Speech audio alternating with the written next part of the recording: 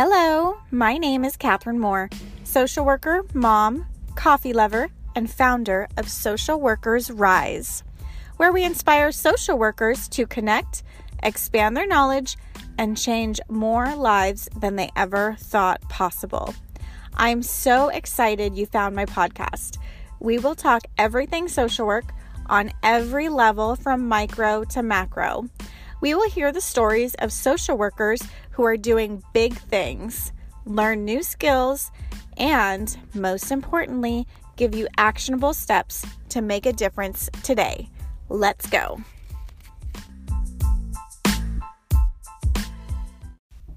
Hello. It is Catherine. Thank you for joining me on Social Workers Rise for episode number 2. So my goal with this podcast is really to bring you value, inspire you, and hopefully we learn a little bit from each other. So I'm going to be bringing on a lot of amazing guests that I'm super duper excited for to just talk about what they do, what their stories are, how they became social workers, and what they do now, like what interventions do they use, what is their target population, and most importantly, how can we as outside social workers or maybe people that we interact with on our daily lives, family members, friends, neighbors, how can we advocate for them? How can we be a support for them?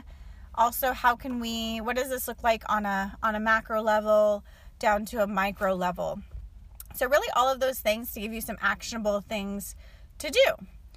So I wanted to first talk about my role and kind of what I do. I mentioned in the first episode that my specialty is really with seniors and working with caregivers in the healthcare field. So I identify myself as generally a medical social worker. That's what I say at parties. So it doesn't sound so depressing, because there's nothing that will bring down a party mood than someone asking like, "Oh, what do you do for work?" Well, I work with hospice. Nobody wants to hear the word hospice ever. Not even people who need hospice. A lot of times they're like, please don't just say that word. Just don't. It has a very bad connotation generally to it, even within the healthcare field, which is kind of, I'll talk about that later. But so I tell people I'm a medical social worker. And then if they really want to dig in, I'll say, I work with hospice, and now it's a little bit easier because I work with palliative care. So I'm actually doing palliative care in a clinic right now. And it definitely is important to understand the differences between those two. So hospice care is for people who are...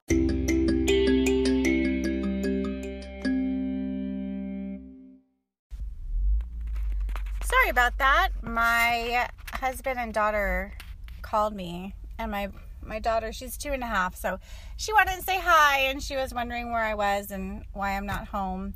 I'm actually going out with my friends tonight. But anyways, we're going to go cookie decorating. I'm super excited. I haven't been cookie decorating before, so I'm looking forward to it. Anyways, so I was talking about the difference between hospice and palliative care. Hospice is for people who are no longer seeking treatment. They have been diagnosed as having a terminal illness, and if the illness runs the general course, they will pass away within 6 months. That's kind of the general idea of it.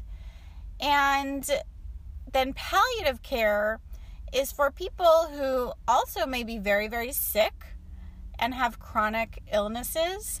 And a lot of these chronic illnesses, the common ones are going to be cancer, dementia, congestive heart failure, and COPD. And people can live many, many years with these conditions, and they can be considered severe. And even though these diseases will eventually kill them, their doctor has not determined that they're at the end of the illness.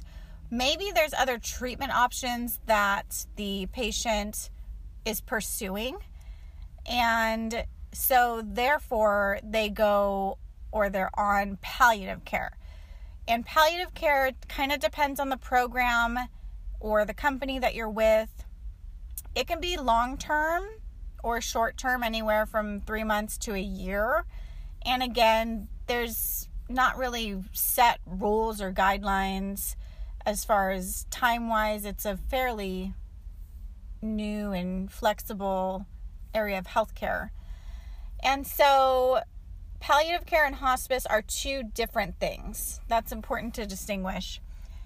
And the other point that I want to make about hospice is it is a spectacular program, and it's one of my pet peeves.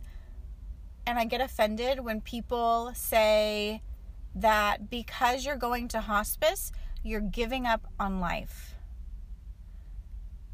I don't think that is accurate at all, because there comes a point in time for many, many people when they have pursued treatment for so long that due to the limits of our technology and medicine, there's just simply nothing else that can be done.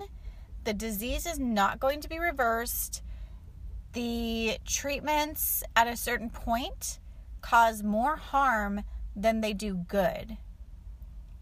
And so I think it's definitely an ethical issue to be offering and providing treatment to somebody knowing full well that they are likely to be worse off after the treatment than before.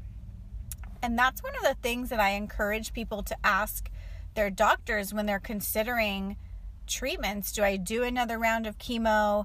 Do I try this new experimental treatment? I encourage them to talk to their doctor and ask the doctor specifically, what is my quality of life expected to be after this treatment? Am I going to be the same I am now? Am I going to be worse? If I'm going to be worse, what is the likelihood that I'm going to recover from this? In the long run, is this going to be worth all of the pain and suffering I'm doing short term? And from there, they can make their decision on what they want to do and which direction they want to go. So hospice is really about the quality of life for people. And I've seen a lot of times where people have a much better quality of life and they live longer because they did not do the treatments. Especially people who are going to be older and who are already in fragile health. So for instance, I met a woman on hospice. She had stage 4 cancer, stage 4 breast cancer, and I'm sorry, it wasn't breast cancer, it was ovarian cancer. And they told her, if this runs its normal course, you're going to have about 6 months left to live, and do you want to start treatment? And she said, no, I don't want to start treatment. I just want to focus on my quality of life. I want to spend time with my family. I just want to enjoy my final days. She ended up staying on hospice with us for 2 years. 2 years, you guys. And during that time, she had a really great time. She was one of the spunkiest and happiest people I've seen, where she was just fully accepting that I'm going to live each day to its fullest. I don't know when my last day is going to be, so I'm going to have birthday parties, I'm going to have celebrations. Any chance she got, she would party. And it wasn't very often because, of course, her health was still fragile, but she made a point to have her friends over and spend time with her family. She wrote a book. She did a lot of things that brought her joy and peace. On the other hand, and she was in her like late 70s when I met her and when she passed away. On the other hand, there was a much younger gentleman who was in his 50s, and he had already done some chemotherapy that was not really helpful, and he had accepted that he didn't want to do anymore, that he just wanted to be comfortable, but his wife was not accepting of that. And he came off hospice service to do a treatment. And gosh, like 2 months later, he came back on service and passed away shortly thereafter. And it's heartbreaking because a lot of times patients have to be their own advocates, and there are some hard questions that need to be asked. And they don't necessarily know or want to know the answers. And a lot of times doctors are not trained on how to have that conversation of there's nothing more that we can do that will be beneficial for you. And there's documentaries on this. I forget the guy's, his last name is Atul. He did, it was a medical documentary on Netflix. It was really great, talking specifically about how doctors are not trained to have conversations about end of life in medical school, which is very unfortunate. But you know, that's the reality that we're in right now. And so please, if somebody is considering hospice, it's not them giving up. I feel like it's them being strong and just accepting that this is how it is, this is how it's going to be, and I'm going to be the best person that I can be, given my situation. And so that's that. That's the difference between hospice and palliative care. The other thing is that a lot of the work is actually with the caregivers, which is how I became so confident in being able to talk with caregivers and help them, because a lot of times the patients themselves have accepted this, that they're very sick, that they're going to pass away, that they've lived with this disease for a very, very long time, and they're really kind of resting. They just stay in bed and they are resting a lot. It's the caregivers, their spouses, the sons and the daughters, maybe even friends or neighbors who are caring for them 24 hours a day. And it's exhausting. It's just, I tell them it's too much for one person to do. So you definitely need your support systems, and you need people who are going to help you, who can give you a break. You have to do self-care. And there's a lot of resistance. There's a lot of guilt and shame around leaving their loved one, and a lot of control because the disease makes them feel so out of control. They can't control the disease, but they can control their schedule and who comes over, who they spend time with. So it's really important that the caregivers get the help that they need, and just that validation, telling them, you almost giving them permission to take that self-care, and letting them know it's not being selfish. That, you know, there's the old saying, you can't pour from an empty cup. It's very, very true. And us as social workers, we know that. We, in essence, a lot of times are caregivers ourselves. A lot of times when we work with patients, it's emotionally exhausting. Sometimes we take it home with us, even though we shouldn't. And then we go home and we might be caregivers for other people, maybe our spouses, children, maybe even our own parents.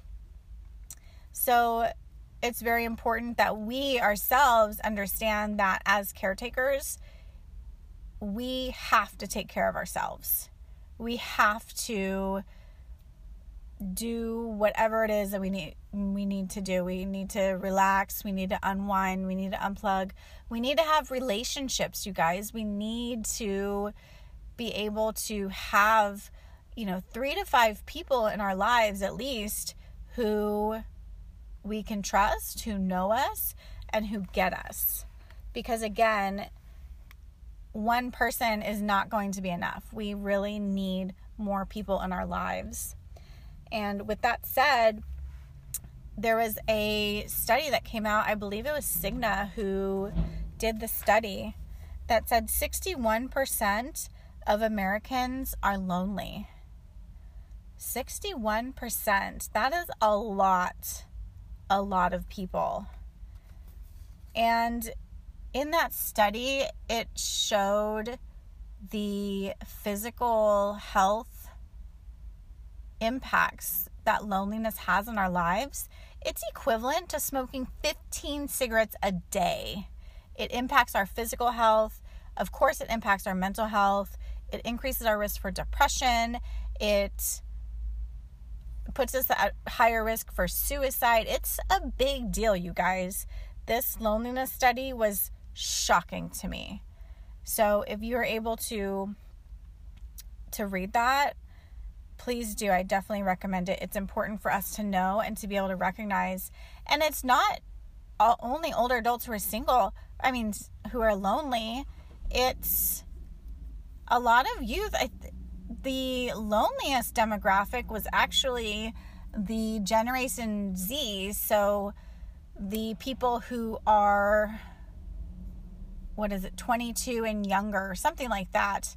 So the youth are one of the loneliest populations. Definitely worth something for you to check out.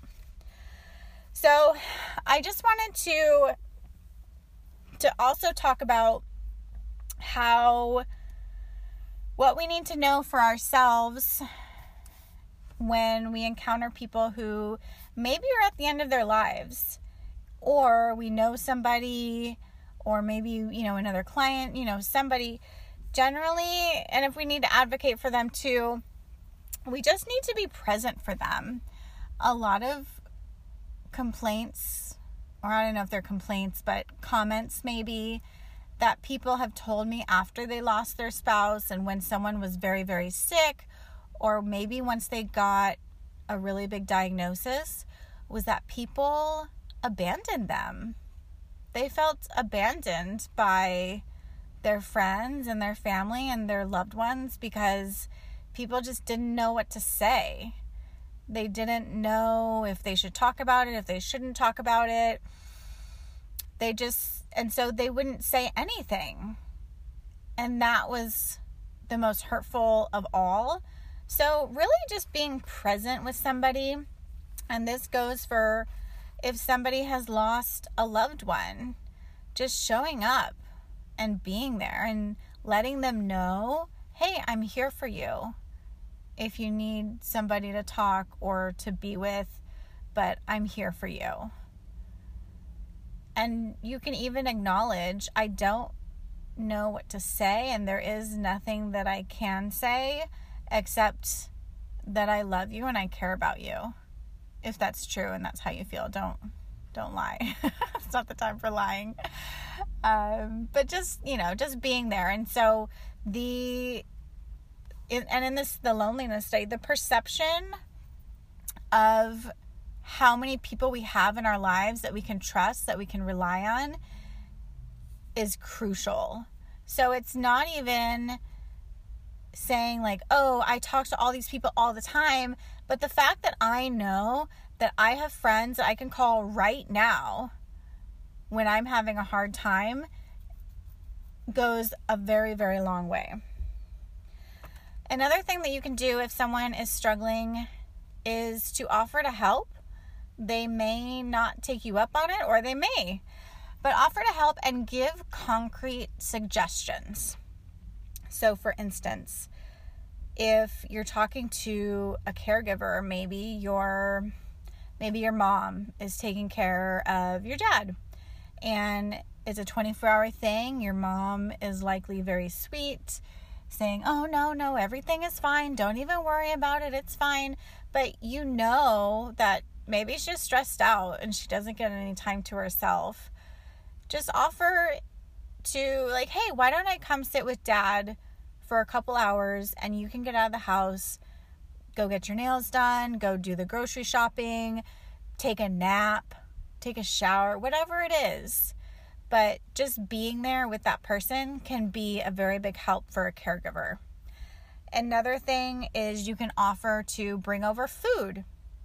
So when we're stressed out, when we're overwhelmed, a lot of times we don't have the energy to make a meal, to really think about eating sometimes. So just offer concrete ways that can help. Maybe it's, hey, why don't I come over and clean your house one day just as a favor, or hire a housekeeper for a day. I don't know. Whatever it is, whatever you think it might be, offer concrete suggestions.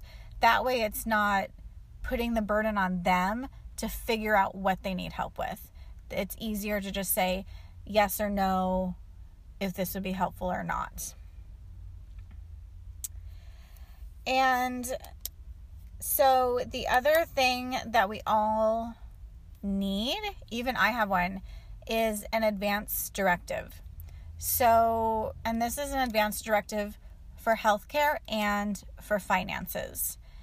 And the advance directive is a document that states who would make these decisions for you in the event that you cannot. So this is very important because shit just gets crazy when there's no advance directive in place and something massive happens. So I had a patient who was relatively young. She was generally healthy, and she one day had a massive stroke. The family didn't know what to do. Nobody had her paperwork.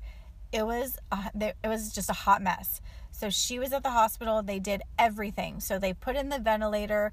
They put in the feeding tube. She really couldn't respond. There was nothing there. And they brought her home on hospice.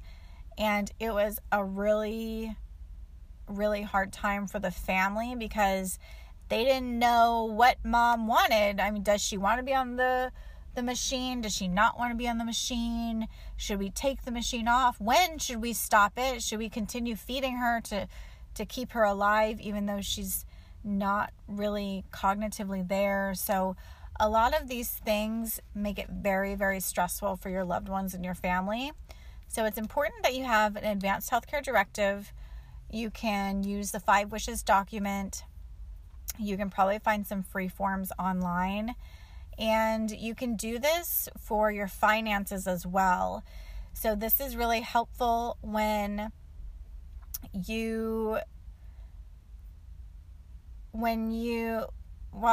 let's see. So I have one because if something happened to me, I want my husband to be able to access my bank account. My bank account only has my name on it and he has his bank account. So if something happened to me, I want him to be able to pay the bills still and to have access to that money. Same thing, we have a will and a trust. So if something happened to both of us, then we have in there designated like who gets our condo, who will have the rights to the bank account. Because my daughter is under 18, she cannot inherit that, so we have to designate somebody. If you don't do this with your property, if you own anything, it's a nasty, long, expensive court process. So I highly recommend that you do it because once you have it in place, it's just like, oh, yep, here's the documents. 2 weeks later, max, it's given over to whoever it needs to go to. So it just makes life a whole heck of a lot easier for your people and your loved ones. And that's it as far as hospice and palliative care. That's kind of just the overall gist of things. I really, really, really love the work that I do. and I definitely feel that it's very meaningful. And I'm really optimistic for healthcare going forward. I just went to a meeting today. They were talking about, it was with some big head honchos, like the CEO, the directors of the School of Medicine for these particular major hospitals in Orange County. And I was very impressed with the amount of time they dedicated to talking about mental health. And there's this shift in awareness that people's mental health, their addictions, their social factors, they all impact their physical health. And we know this, like us as social workers, like we've known this forever, but now it's becoming to be a very common known fact amongst the medical professionals and in the healthcare industry. So I'm very, very excited to be part of healthcare at this time and to see how it evolves. And I did some research. So social work, the latest statistics according to the Bureau of Labor, from 2018 to 2028, so it's 2020 now, in the next 8 years, the child and family social workers, that industry is expected to grow 7%. The healthcare industry demand for social workers is going to grow 17%. That's huge. It said overall social work is growing at 11%, which is extremely faster and bigger than any of, like, all the other professions. That's a really high rate of growth. And the most is the mental health and substance abuse social workers. That is going to grow by 18%. So I'm really, really excited about these numbers, about this shift in dynamics, about social workers being more involved in the healthcare industry. We are beginning to be recognized for the amazing work that we do, the fact that we save companies so much money. It's crazy, you guys. It is so crazy, our value and the amount of money that we are worth, that we save these companies. And we really need to be at the table. We need to be at the meetings. We need to lean in. We need to do all the things to make sure that our voices are being heard, that we're getting the respect and the money that we need and that we deserve. Because yes, we are saving these companies so much money. I don't even know how much money, but it's so much money. As Trump would say, it's just so much money. It's just spectacular, the amount of money. Oh, he cracks me up in so many different ways. So I'm super excited, you guys. We're going to have some guests coming on soon, but that's kind of my story as a hospice social worker. And I will talk to you all soon. Oh yeah, by the way, if you all love me, please leave a review and give me some stars so that other people just like you can find this podcast also. You can find me on Instagram at _catmore_. And that's my time. I'll talk to you all later.